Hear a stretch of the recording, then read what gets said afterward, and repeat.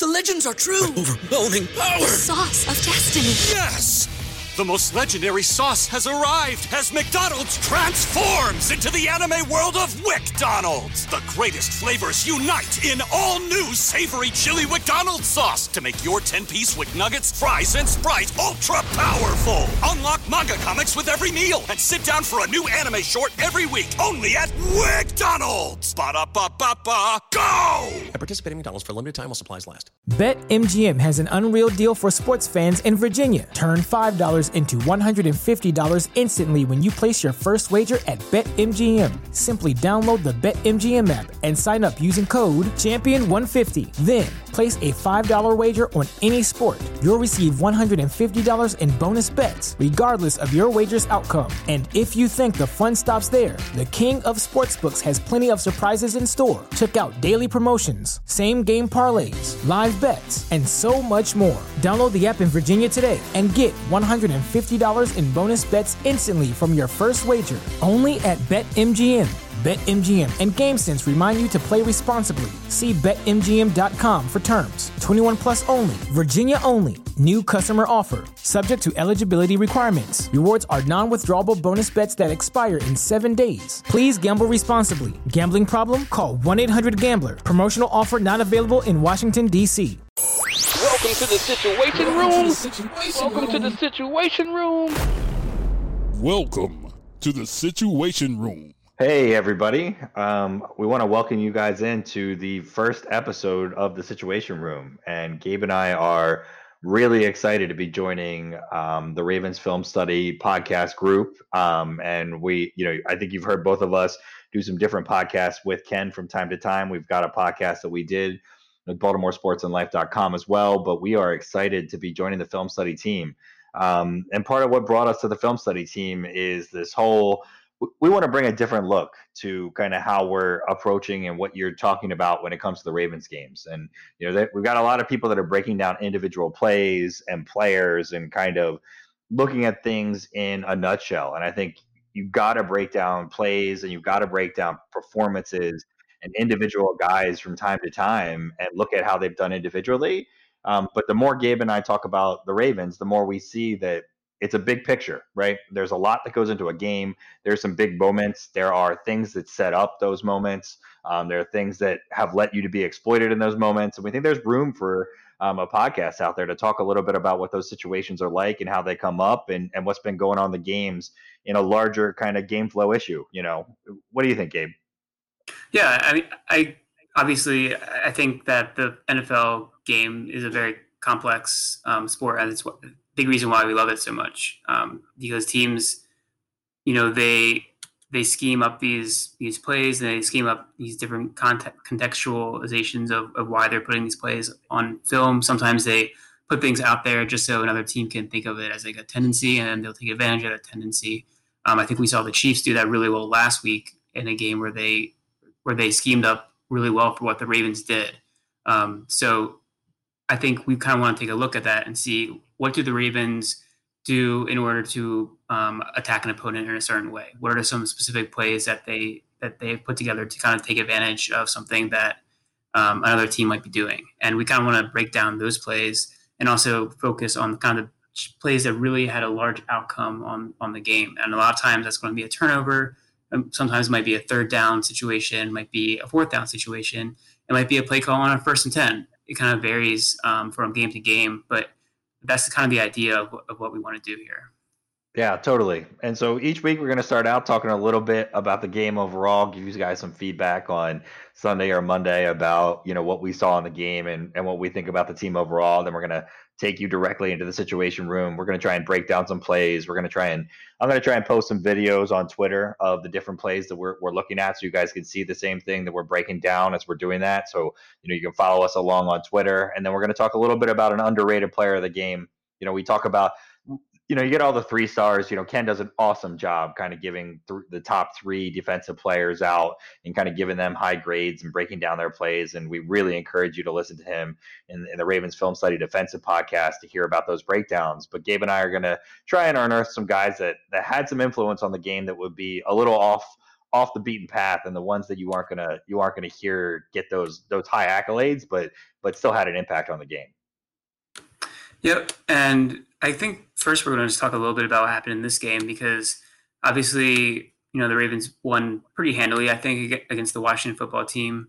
There wasn't anything that kind of stood out as, more outside of what we were expecting in this game. I think the Ravens were up by at least 2 scores throughout most of it. I think a lot of people were a little disappointed in the outcome. People, I think, wanted to see maybe the Ravens run the ball a little bit more consistently. It started out slow, too. The game did. I think that there was no scoring until basically the end of the first quarter. A couple of long drives that petered out and didn't really do much.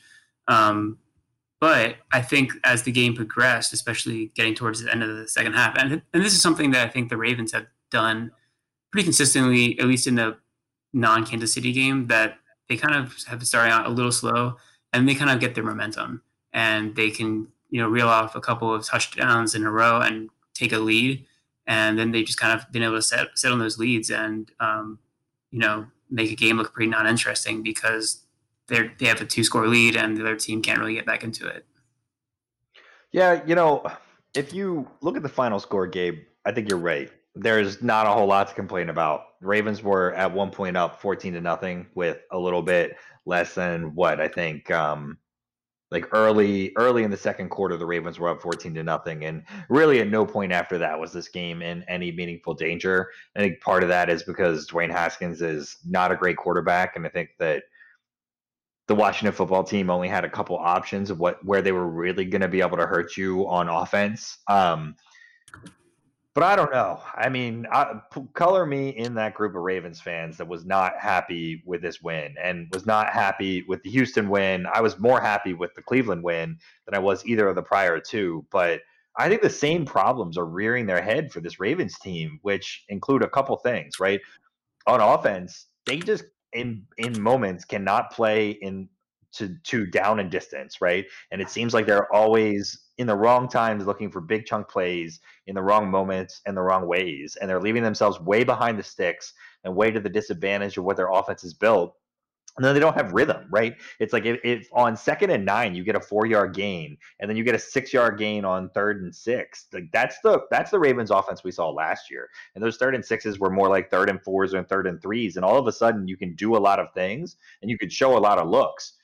So far this year, the Ravens have not put themselves in a position to even, as you were talking about earlier, showcase these concepts or flash things to be real or not real. I mean, and we're going to talk about the 2nd and 1 play where Lamar takes a big sack, but the Ravens, you and I have this long running joke. And for those of any of you who have watched football with me and Gabe, we have a long standing joke that when it is 2nd and short, it is death, taxes, and the Ravens running the ball.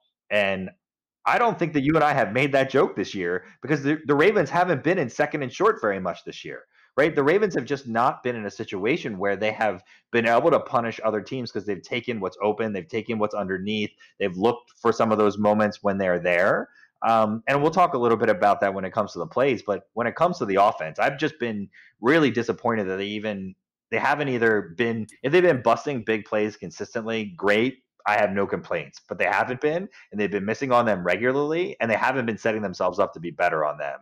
And I don't know, it just feels like they aren't in sync, and they aren't anywhere near the offense they were last year. Like it's not like they're just.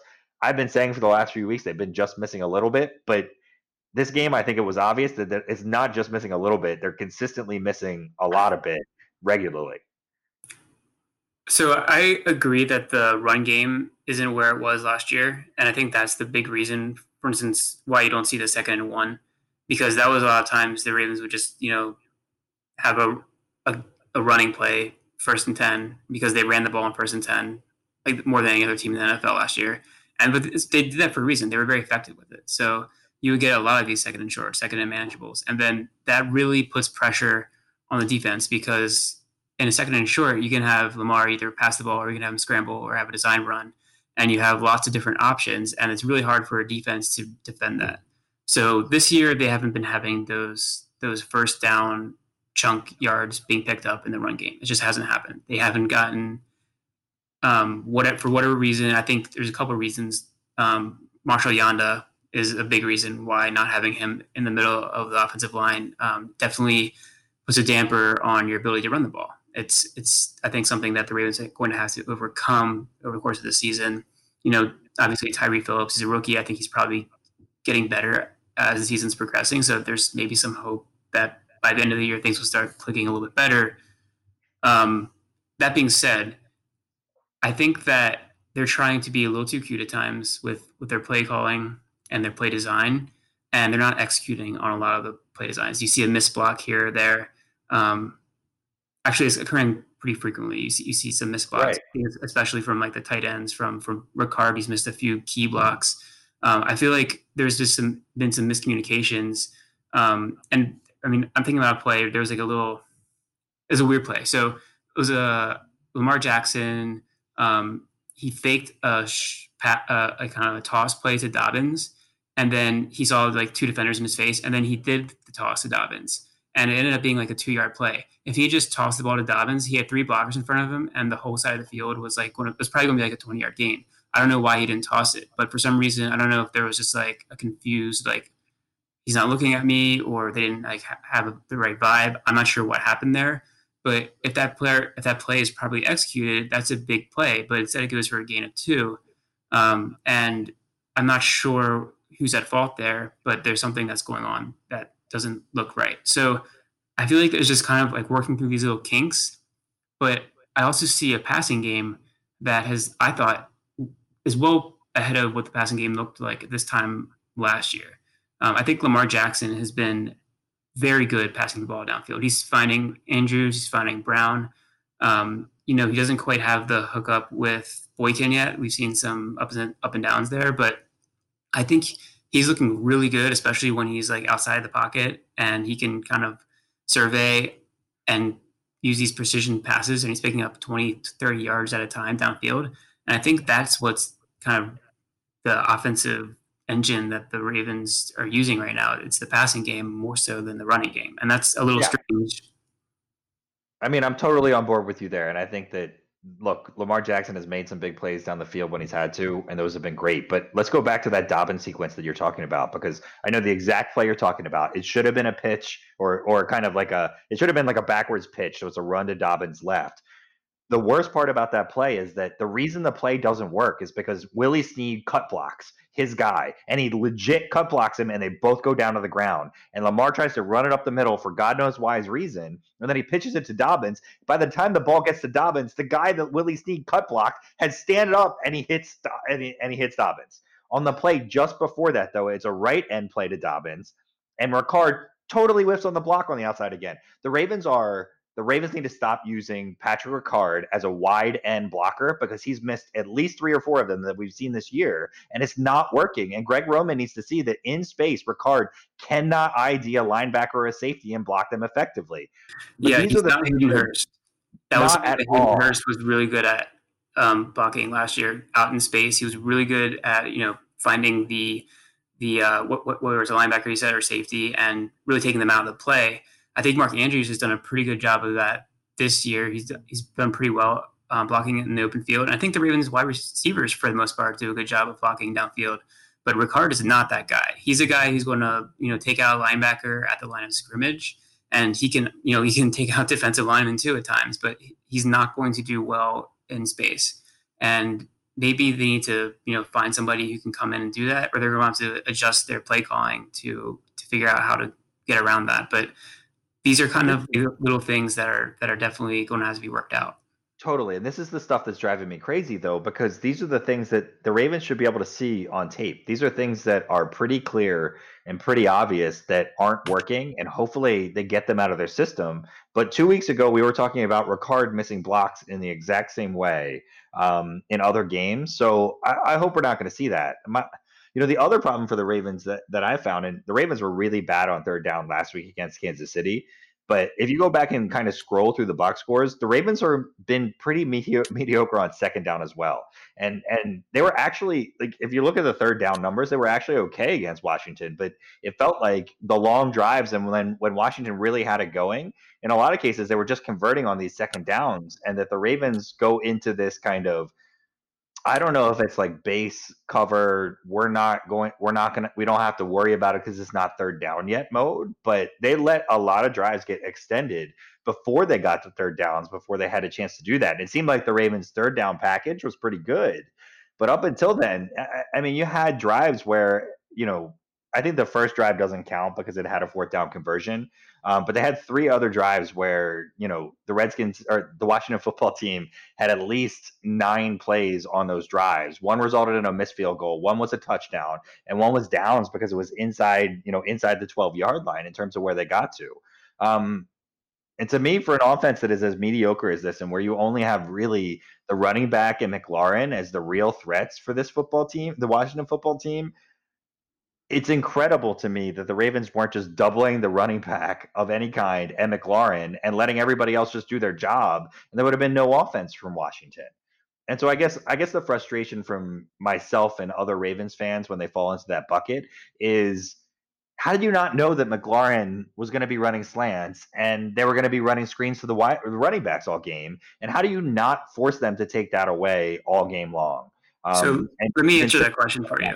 Yeah, please. It's because the Ravens were up 3 scores, and you're going to let the opposing team run slants and run the underneath routes and let them, throw screens to the running back, because it doesn't matter when you're up 28-10. That's when the Ravens let up a 17-play drive that ended up in a turnover on downs, because they're like, okay, you're going to take time, you're going to take a 6-minute drive and go down the field, and if you score on us, okay, we're still up 2 scores.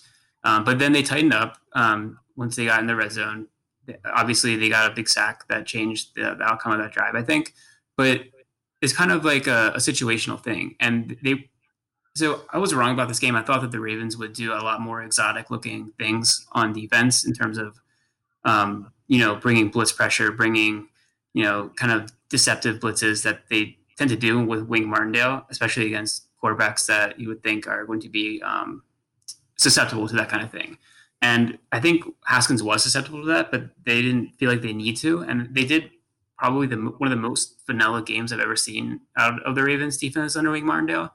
They rushed a lot of 4-man. They kind of mixed up a little bit of man and zone coverage. But for the most part, it was just, okay, we're going to try and get you to like third and medium, and then we'll try to stop you on third down. If you convert a short pickup, okay. But we're not going to let you score all the way down the field and score points on us. And outside of a couple of turnovers on short fields, the Ravens let up 7 points. So I don't think it was, a big issue for the defense to let up some of these long drives, especially when they're leading by a couple of touchdowns. So you have a high reverence for Bill Belichick, and you've talked a lot about how you think he's a great defensive mind. He would never have done this. He would never in a million years let the best player of the other team, whether he was up 2 or 200, have the kind of game that Gibson and McLaurin had in this game. He would have taken them away, and he would have made Haskins do something different, and he wouldn't have cared what the score was. And that's the thing that bothers Ravens fans in this instance. This was a game where the Ravens needed to come out. They needed to put their throat on the Washington football team. They needed to stomp them out and win 40-0 and say, this is us. This is who we are. This is our identity, and this is our bravado. And we got the complete opposite of that. That's what fans want to see. That's what fans want to see. That's not how football teams are generally played, or how games. Like I said, the Bill Belichick-led Patriot teams, when Tom Brady was at his prime, did this to everybody every week. The bad teams, they beat down, they beat them into submission, and they never let anyone think that their greatness could ever be interfered with, ever. Well, I don't see how you're watching this game and seeing that the other team was in it at all.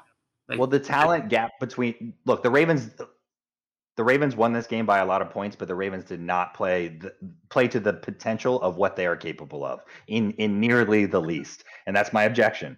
In the same way that if I had someone that worked for me that did just good enough, it's like wearing 17 pieces of flair. I don't want 17 pieces of flair. I want you to wear 40 pieces of flair, right? And it matters. Like these guys, I want Patrick Queen screaming open through A gaps to like take down Dwayne Haskins as hard as he can to make him pay. I wanted like the free Judon blitzes. I thought Judon had a great game, right? Like I thought Humphrey had a great game. I want Wink Martindale putting his best guys or the guys that need that confidence boost in a chance to do that. I want them to say, hey, we shut down Terry McLaurin. He's the only guy that can do this for them. And sure, okay, maybe the Ravens don't need to do that, but the Ravens have not shown to me that they can get up for big games. And if they can't get up to beat down the little guys, then I'm not sure that they're going to be able to get up when they need to take away the other guys in the other situations. That's why you do it when you're up big, to show that you can, so that your guys have the confidence to take away those guys when they have to. And the Ravens didn't show that here, and that's my objection. I mean, I think that's fair, but I also don't think that they needed to do anything really exotic in this game, and they showed that they didn't need to, and still won handily. So I think we can agree to disagree on maybe that defensive approach to this one, and I think we will see games where they are a lot more kind of exotic, and they do a lot more in terms of deceptive numbers of blitzes and things like that. But this game, I think they just wanted to control it, and they did, and that's probably. It was a short week. It was a short week. Short week. Ronnie Stanley was out, maybe a little banged up and a little butthurt from the Chiefs game. So I can see it a little bit, but it just strikes me as. And I've said this last year too, and I've longed for Terrell Suggs to be back because I think the Ravens miss a little bit of leadership on the field. But I'd say that this is my hot take, and I will totally accept the hotness of my take on the Ravens and this game, is that there isn't that kind of like aggressive leadership of we have to do better and be the best. And Ray Lewis, Ed Reed, Terrell Suggs were guys that were like that, and they didn't just do it with how they kind of gave their rah-rah speeches, which they did, but they put it on the field, and they did it even against lesser teams. And Ray Lewis had great games against bad teams all the time. So did Terrell Suggs, and so did Ed Reed. And so which guy in this instance, and you could argue Lamar had a great game this game, and he did have a very good game. But which guy is the Ravens guy that's going to step up in those moments, when they need to? And if they're not going to prove it in the big moment, it's kind of like blood in the water for other teams. It's going to let a team like the Titans next year or later this year, if they get into the playoffs, rev themselves up and say, hey, we're going to get in these guys' heads. We've seen it in X, Y, and Z games, and maybe they don't have it. And so hopefully that's not what happens, but that's the hot take worry in me. And I recognize it's hot. I think it's not really a concern, especially in week 4 of the regular season. And I kind of want to just get into this game a little bit more closely because we're kind of getting borderline, 105.7 The Fan here. And I'm not sure we need to get into sports talk radio mode.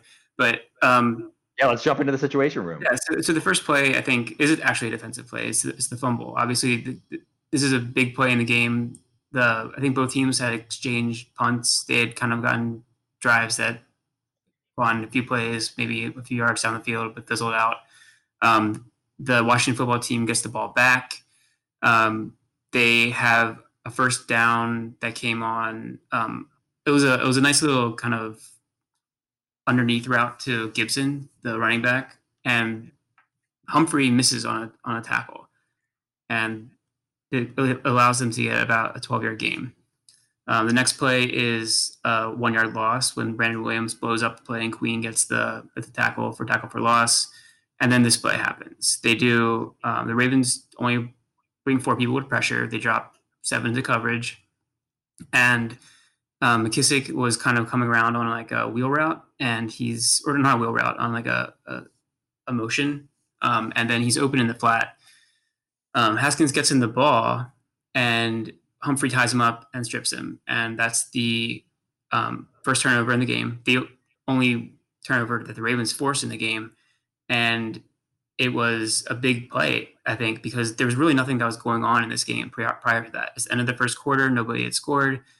And then the Ravens get the ball back in, enemy territory. And the game tends to shift right there.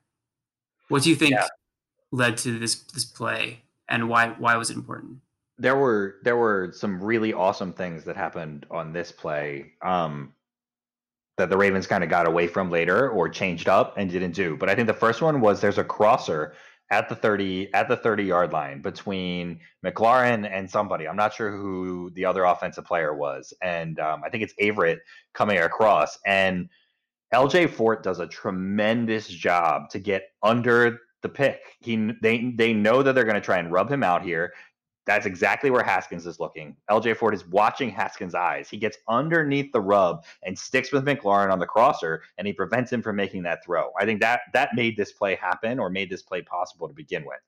But the second thing is, Marlon Humphrey is, by the way the crow flies, if they're in a straight line away from each other, 10 yards away. 10 yards away from McKissic when Haskins lets go of this ball.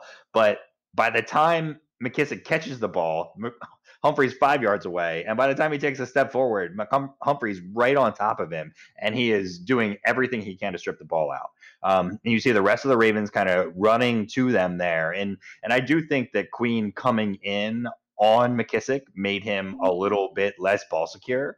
But let's talk about Marlon Humphrey as a playmaker. Like, he is just incredible.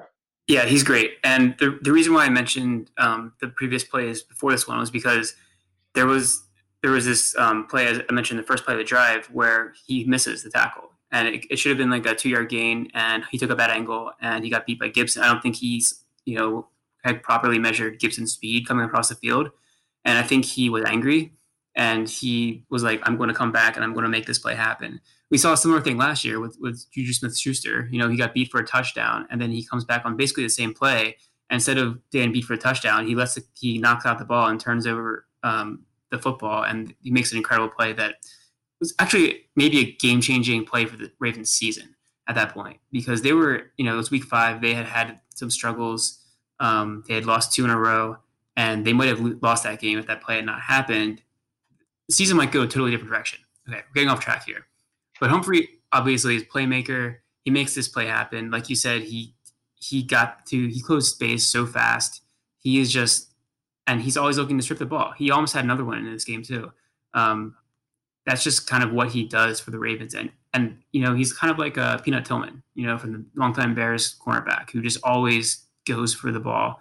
And that's what Humphrey does. And if you're a wide receiver or running back and he's coming near you, you have to know to wrap that ball up or get down, because he's going to be pulling the ball out. Yeah, and I think that your example of the Pittsburgh game is a good one, in the sense of, to answer my question from earlier, the guy that's going to step it up when you need a big play to happen on the field these days is Marlon Humphrey. And Marcus Peters to some extent too. And I think that you'll see Marcus Peters make some more plays soon, because Humphrey is doing so much that teams are going to just look away from him. But in some senses, Marlon Humphrey baited this strip and this play from Haskins to begin with, because he is so far away from him there.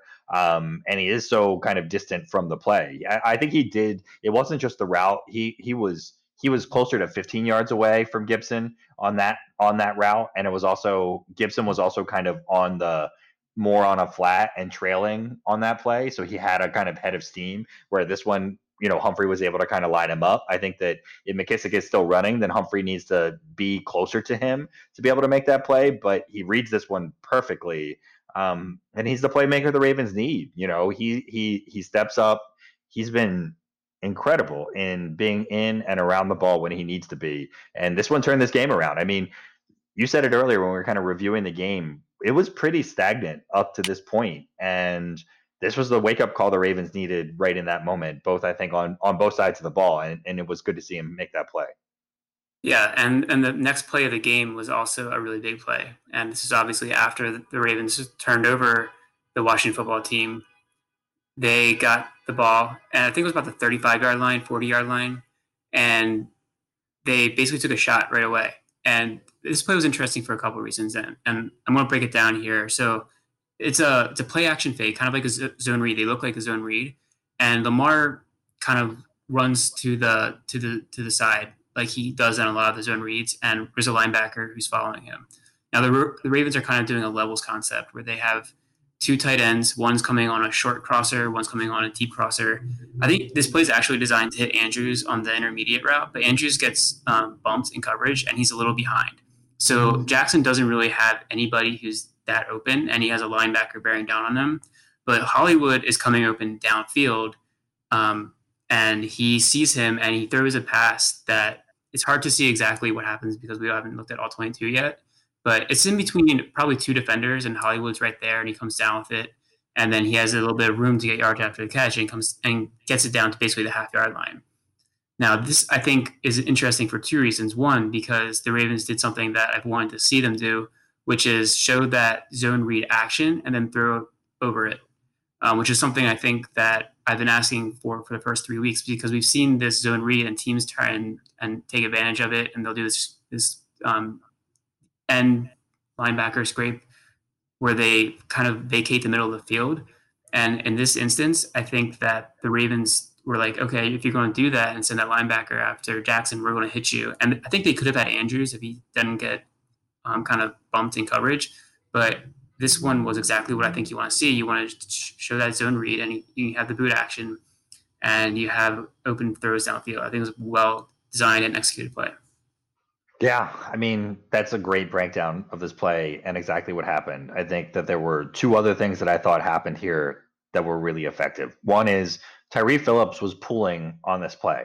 So the Ravens it wasn't just like a zone action run, even though that's how they sold it. They also had the guard pulling, and Pittsburgh has done this historically in really effectively, where they pull the guard, but it's a straight up passing play. And that's another way to really sell play action, right? Like when you are seeing these guys, and I think we saw this up to this point in the game, there are a few plays before this where once certain keys happen, you basically saw the safeties for the Washington football team break from 10 to 12 yards at the sticks to the line of scrimmage as fast as they could, because they were trying to key off a certain thing. So I think that's part of what you get in this play action package. The other is Mark Andrews actually, and the Ravens just don't do this enough. Mark Andrews cuts off, whether it was, I don't know if it was a deep crosser or what it was supposed to be, but the levels concept is exactly what it was. And he just kind of drifts to the middle of the field, and he just stops in the middle of the field. And this is what the Ravens should do every play. There should be a Raven running to 12 to 15 yards past the line of scrimmage and stopping in the middle of the field, right? Because you get this kind of like black hole effect where defenders have to migrate their way to that depth of the field and that defender. And so if you kind of pause the play right after Lamar throws it, you can see like a defender running from the 22 or I guess the 18-yard line to the 9-yard line where Brown catches it, because he got sucked all the way down to Mark Andrews. That's his deep assignment. If Brown kind of runs that deep in or the post or the curl or whatever you want to call it, and then kind of sinks to that middle spot, Mark Andrews controls that guy to him. And Andrews, like you said, 53 basically rubbed him off his route. So he wasn't open, but Andrews continues to drift up the field, and he continues to get that help. And 53 rubs Andrews, and then his eyes are locked on Lamar Jackson. Like he's not going to let Lamar Jackson run for a first down there. And so he gets sucked in. So then the guy behind Andrews knows that he needs to come up and defend him. And that opens a perfect lane for Lamar to throw to Hollywood Brown. And that's what makes this play work. I loved this play as well. The Ravens did something else in this play though that drives me absolutely crazy, which is that they do this fake handoff where they have Lamar hand it off to his left, and then they have him turn around. They have him literally turn his back to the play, loop around and around to the outside.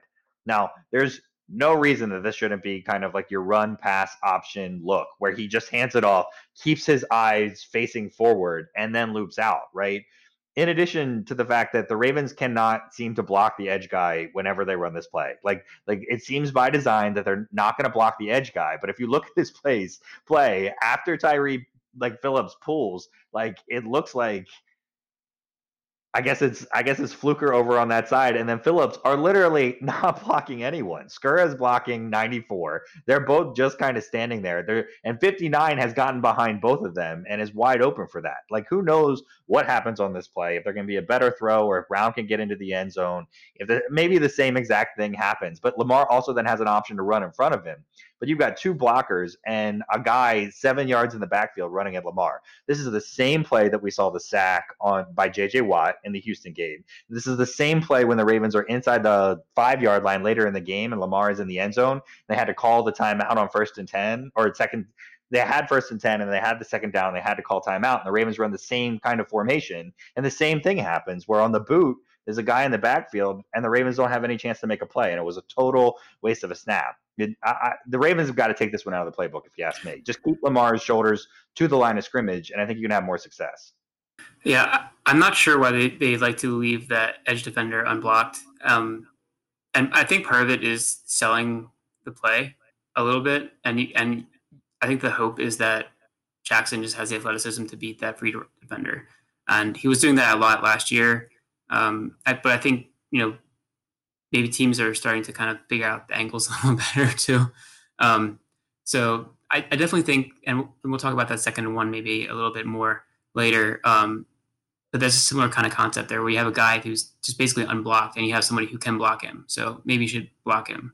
It wasn't even that second down play. It was a different second down play. But regardless, I think for the most part, we like what they did with this play. We like kind of the zone read action here. We like the route concepts. And I think this is something I definitely want to see a little bit more of.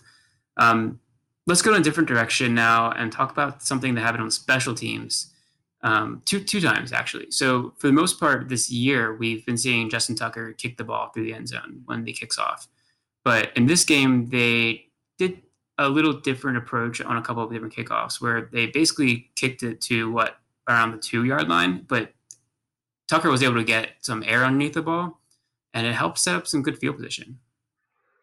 Yeah, Devin Duvernay is one of the best gunners in the league. If you guys haven't watched him, if you get a chance to, and once we get the all 22, I'm going to try and see if I can pull some tape here. And I know there's some other guys out there that have posted about this. He is a fantastic guy when he gets up the field and he is running down the field. So on this first kick by Justin Tucker, when the guy, I forget the name of their returner, he catches the ball. I think he's on the 2.5, 3-yard line. By the time he catches the ball, Duvernay is on the 20. Right. So Duvernay is already past the line of kind of where the touchback is. And if that's what you're going to get when you're kicking off, then the Ravens absolutely should be doing this every single time. And they're able to pin him back inside the 15 because he's got to run, 12. Well, I mean, he's got to run 22 yards to catch up to Duvernay, who's already 5 yards deep into that. And that's going to be a win-win for the Ravens every time. Yeah. I mean, I think it's a little difficult to do every single time because there are definitely going to be times when, for whatever reason, the coverage isn't quite as good or, the other team blocks it up better. And then you're putting yourself at risk a little bit. But I think this is something you want to throw out there a couple times a game, kind of like a change up, like when it's like a pitching reference, just to show them something different, make the returner maybe think a little bit, panic a little bit. And then you can get, pick up 10, 15 yards in field position. And that's something that can be relatively important, and especially in a bigger game. I think that's something that I'd like to see a little bit more of. So yeah, you can definitely lull. Yeah, you can definitely. I think there's some lulling. Like the first one, I think was more effective than the second one because Tucker had kicked so many out of the end zone up to this point in the year. Like I think that at some point they were just kind of like, oh, they're just going to kick it out of the back of the end zone. But the second kick, if you watch it, the receiver catches it closer to the 6 or 7 yard line. And Tucker didn't get quite as much leg under it. I think that speaks to what you were talking about, which is, Tucker's a fantastic kicker, right? We're not going to, and the ball went back to, I think, the 24. So they still had a positive kind of field position in terms of what a touchback would be. But it's just so hard to kick it that deep, that consistently, and be successful every single time. So I think Tucker had another kick where he kind of booted it a little bit, but at least it was to the far side, like it was between the numbers and the end zone, and so it just rolled into the end zone. But you're going to have some bad kicks, so you might as well mix it up. Yeah, so I'm hoping that that's something that we'll see. Sorry, there's some noise in the background. I think that one of the most exciting plays that we've seen of the Ravens this year was Lamar Jackson and his 50-yard touchdown run.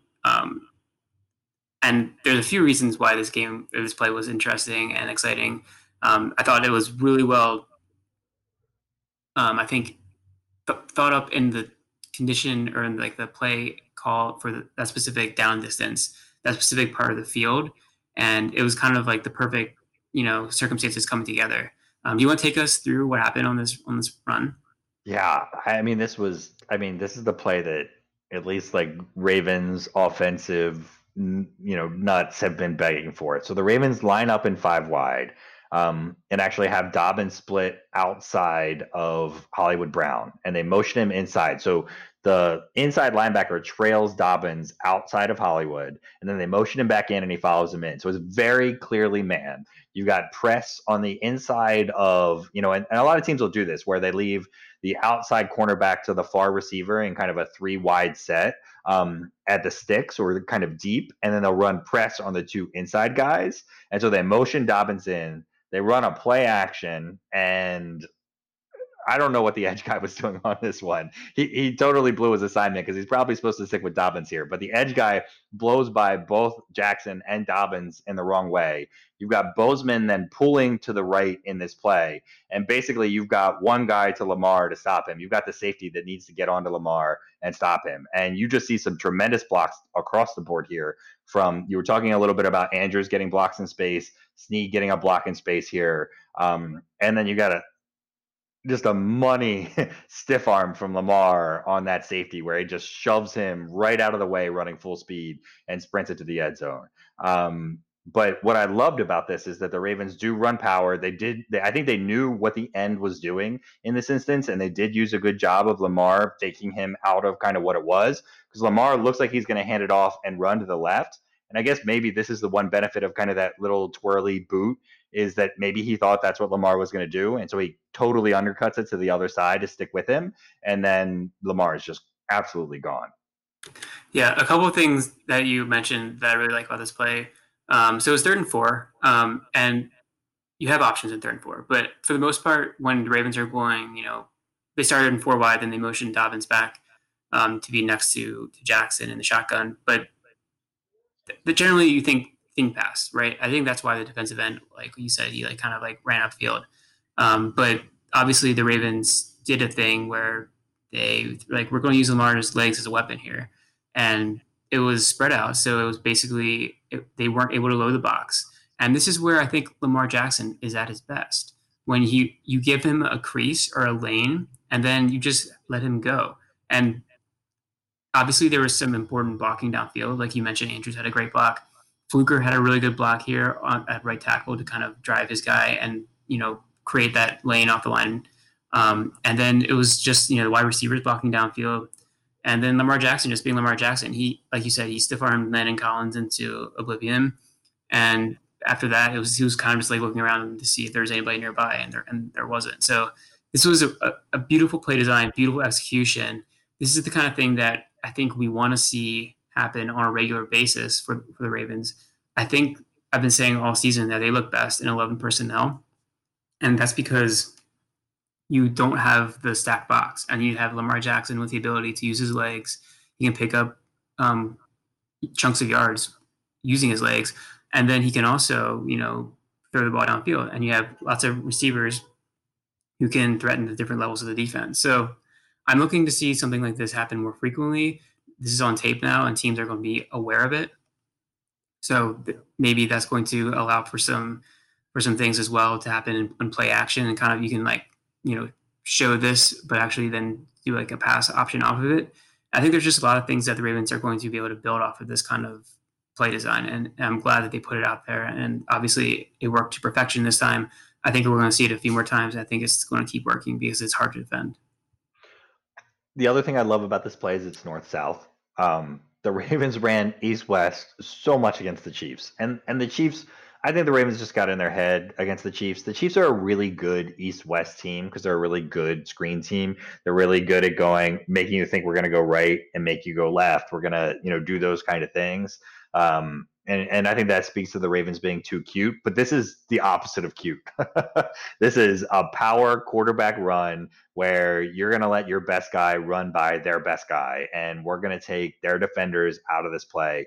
The combo block from Fluker was tremendous, right? He down blocks, gives Tyree Phillips the help to seal his guy, and then absolutely gets to the next level and just takes the linebacker out of this play. Andrews Landon Collins is in a lose-lose position here because Andrews is blocked up on him the whole way and then lets him go, and then he's kind of chasing Lamar Jackson, and he's going to look silly when this happens. I don't know if it was Montez Sweat. Whoever the end was, though, on this play is the guy that played it wrong. He definitely could have made it a much harder decision for Lamar Jackson.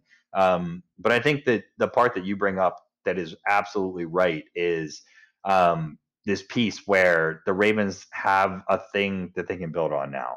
Like this is something that like they can show this look, they can show that this is what they want to do, and then they can build on top of it. And there was another play later. This is my biggest fear, that the Ravens are going to go to these 5 wide sets where they are in 11 personnel and they are going to have the advantage. And teams are just going to play zone, and these running concepts or these route concepts from Greg Roman are just not going to be good enough. So check it out on my Twitter, guys. But there's another play that came on a 3rd and long where the Ravens run wide and basically nobody runs open. They've got Duvernay that's kind of like open underneath in the slot, but there's nobody that's giving Lamar a good look to play. The line kind of cedes a little bit. I don't think this is completely on them. Lamar kind of runs a little bit into the pressure, and that happens.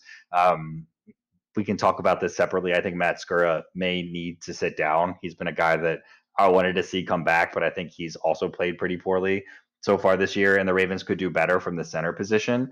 But if you look at these route combos, you see 2 guys again this is a 3rd and long on the 43-yard line. And you see 2 guys that are short of the sticks on this play.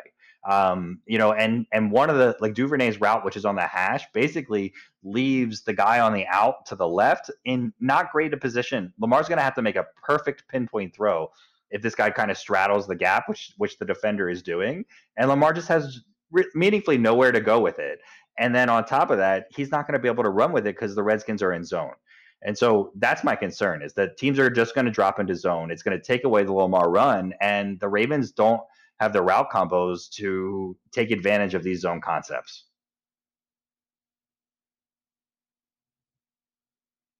So the Ravens do. They have shown some ability to attack the zone, and maybe we can go to the next play here. This is the Mark Andrews' 2nd touchdown. I think this is a really well designed play as well, because they do. So this is out of 22 personnel. So it's an interesting kind of personnel that the Ravens don't use that much, but I think it's something that can be useful. In this case, they have 3 routes basically flooding the right side of the field, and you have Ricard coming in motion. He's going to be kind of like the wheel route. He turns his route out to become more of like a short out as kind of like a dump off kind of option for Lamar. But then you have Boyle going up the seam, and then you have kind of more up the middle, and then you have Andrews on the other side, like a little bit more on the actual seam.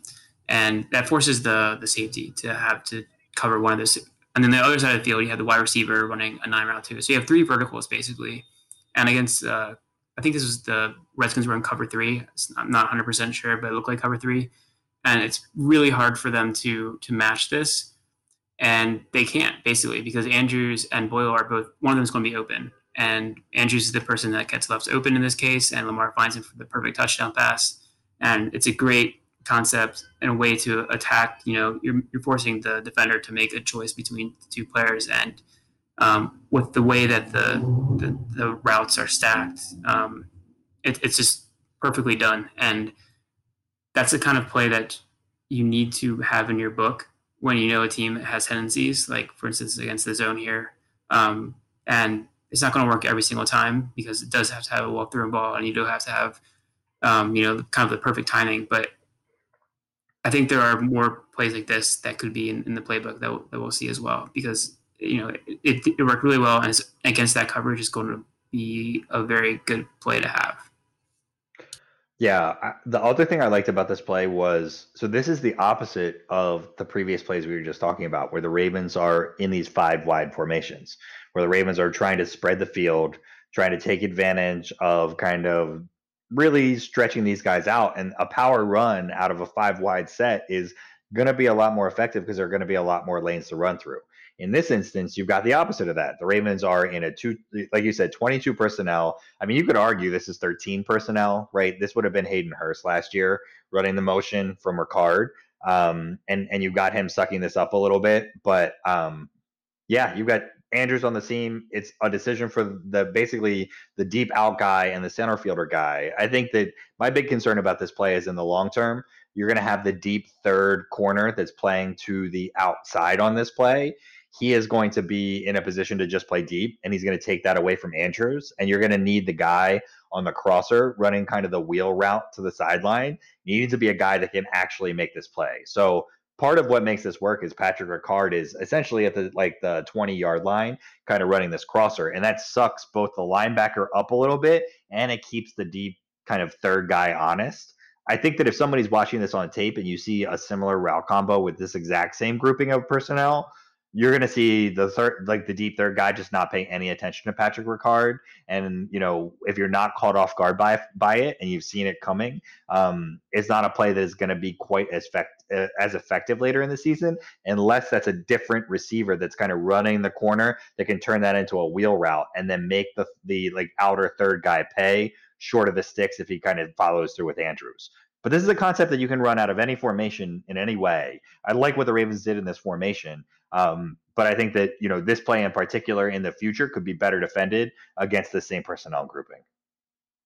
Yeah, that's true. But you can also do this kind of play with different personnel. Like, it doesn't have to be 22, but they probably weren't expecting, 3 verts being run, 2 with your tight ends. And that's kind of why it worked for this personnel grouping, because you do something that's not expected out of 22.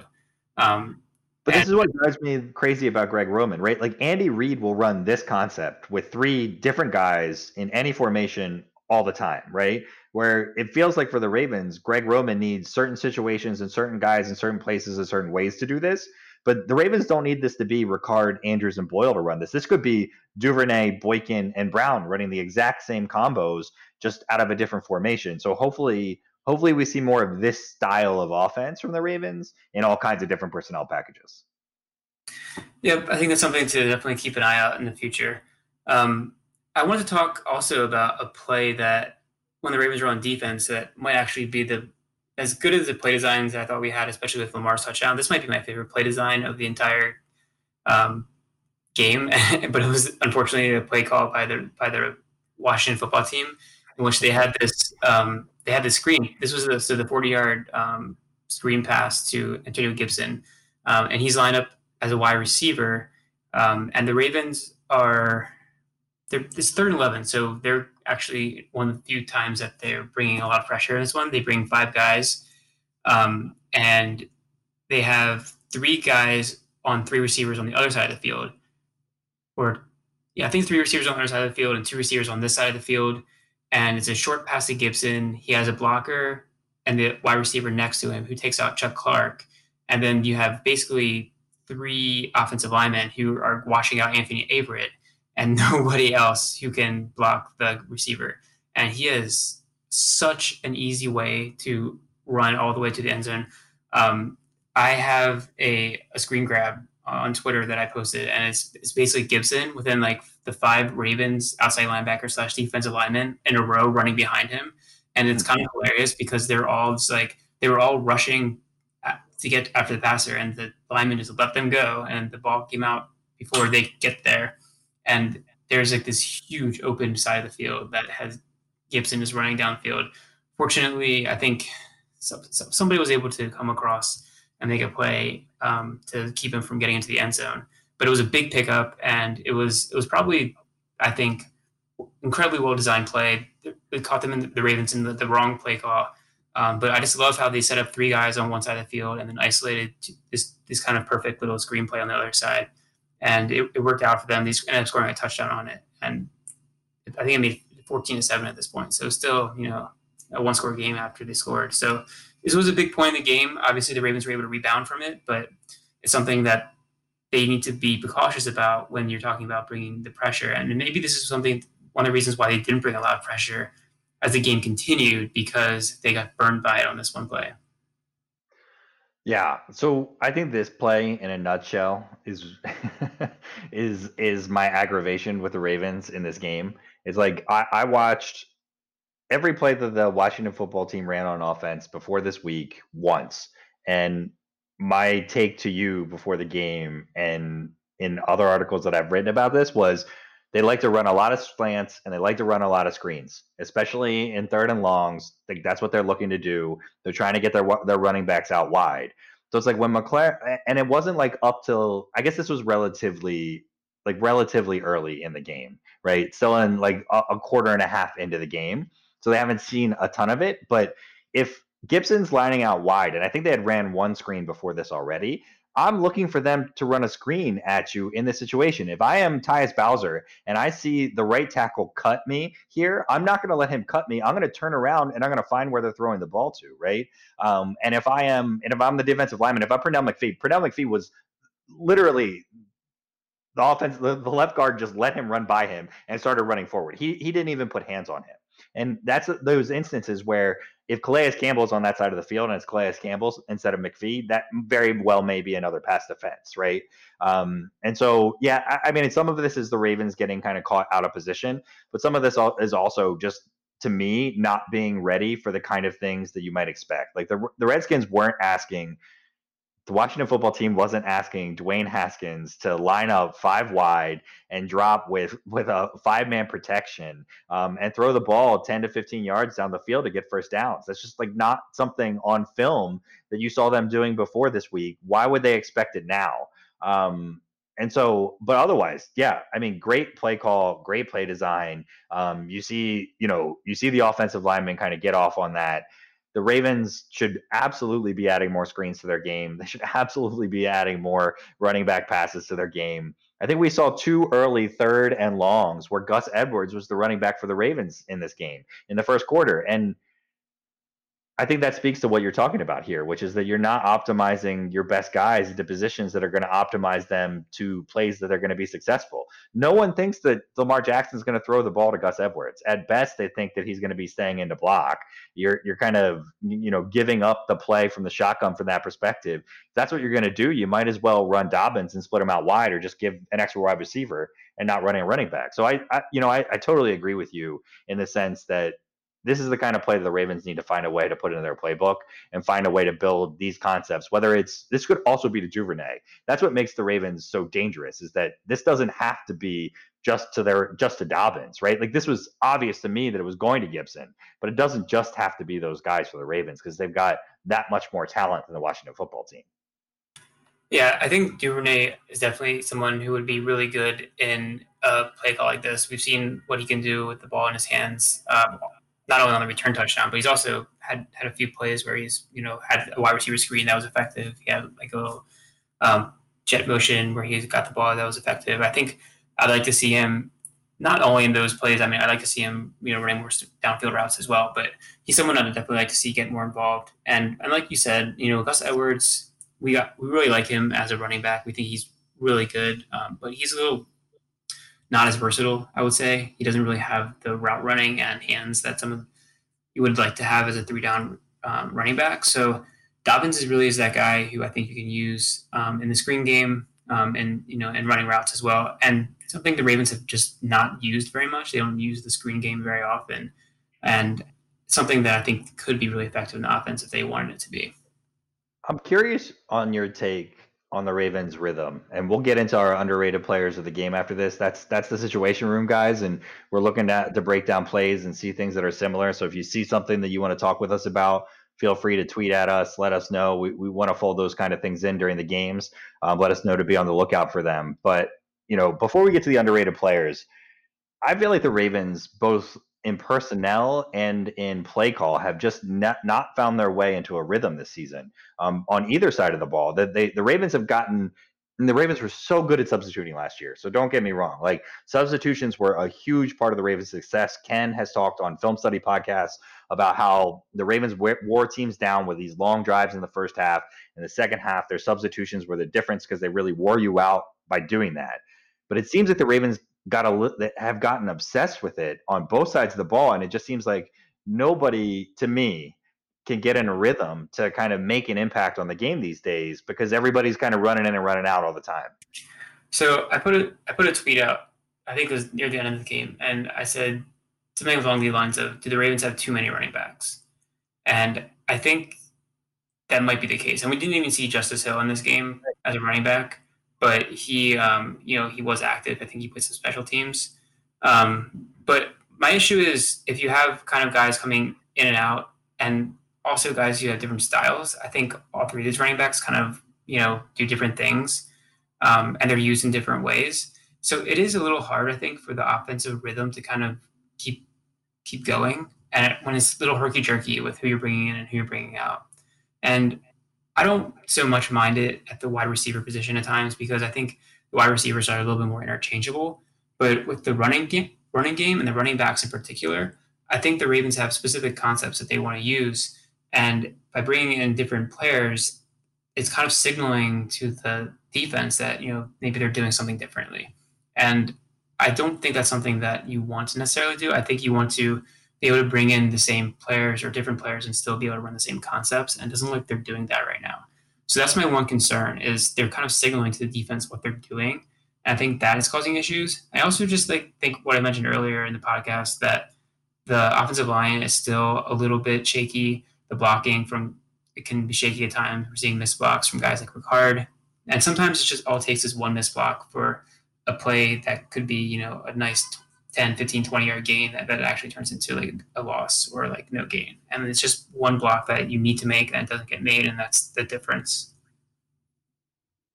Yeah, well, we'll see. The Ravens get that excuse for a few more weeks, and then it's out for me. I think it's a little exhausted for me even at this point. So, I think they do get a little bit more time. COVID has made a big difference. We've seen it impact the rookies, but this was a pretty easy game that they had in hand the whole way, like you said. And I need to turn my 105.7 The Fan down a little bit, especially since we're out here in California. So let's talk about our underrated players of the game. We came into this game talking a lot about the Washington football team's defensive line in particular, and how those four guys, even without Ioannidis and Chase Young, were still very good. And I think in response to that, we saw a pretty good game from the Ravens offensive line, considering that Ronnie Stanley wasn't playing. You had Orlando Brown playing out of position and DJ Fluker playing right tackle.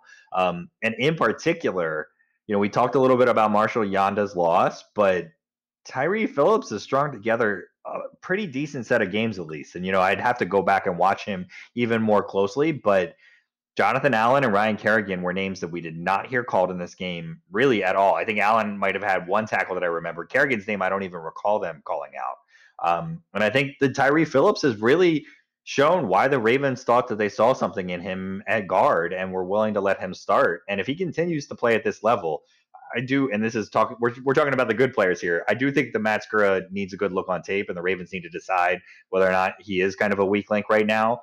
But Tyree Phillips is not part of the weak link on the offensive line. He very much was in week one. If you go back and look in week one, he was terrible. And so his growth from week one to week four shows two things to me. One, the Ravens' ability to draft and identify talent on the offensive line in the third and fourth rounds. They've been better than I think any team in the league at that. But two, also the Ravens, like Jody Alessandro is a good offensive line coach, and he gets these guys together, and that gives me promise for improving some of those blocks and some of those things you're talking about for the rest of this year.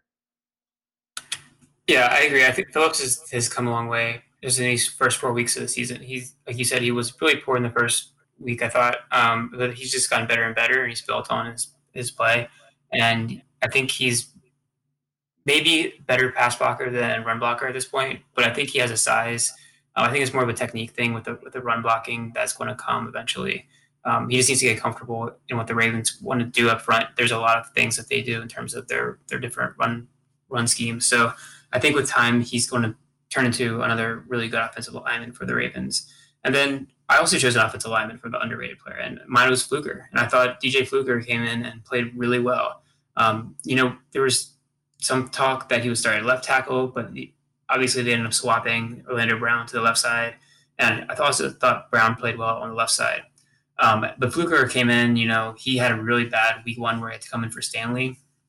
But he looked fantastic. He was really good in the run game. He was finishing blocks. He was pushing people down like 5 yards down the field. I thought he played fantastic. And like you said, he was not letting up pressure. And honestly, I was a little bit surprised in a positive way with how well Fluker played. And I feel better about the Ravens offensive line, seeing him come in and him and Phillips playing that well. Like you said, center might be something that could be looked at, but I think Skura's, been okay. He hasn't been great. I don't think he has the mobility he used to have, but I think that overall, the line is better than what I was expecting it to be. They're better in pass blocking, I think, than run blocking right now. But I think as the season moves forward, the run blocking will get there, and I think that's going to really make it, a formidable unit. Yeah, the only other underrated guy I'd say, and he's underrated in no way by his stature, would be Marcus Peters. Quietly shut down his side of the field.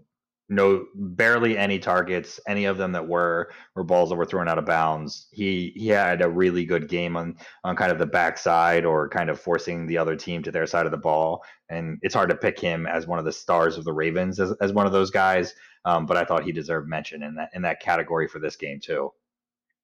So, guys, that's the Situation Room. That's how we're going to try and break these games down, take a look at some of these plays.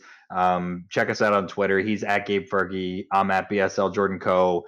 We want to figure out ways to break these down. If there are plays or combinations of plays or combinations of blocks or combinations of pass rushes that you guys see that are out there, let us know about them. We're trying to grab these screen grabs and get them up there before the All-22 comes out. We'll kind of reply to some of these videos on Twitter once we get the All-22 so you can see them, like I mentioned about these special team snaps. But we'd love to hear from you guys. Thanks for tuning in, and we're hoping to make the Situation Room a thing that you tune into every week. Welcome to the Situation Room. BetMGM has an unreal deal for sports fans in Virginia. Turn $5 into $150 instantly when you place your first wager at BetMGM. Simply download the BetMGM app and sign up using code Champion150. Then, place a $5 wager on any sport. You'll receive $150 in bonus bets, regardless of your wager's outcome. And if you think the fun stops there, the king of sportsbooks has plenty of surprises in store. Check out daily promotions, same-game parlays, live bets, and so much more. Download the app in Virginia today and get $150 in bonus bets instantly from your first wager. Only at BetMGM.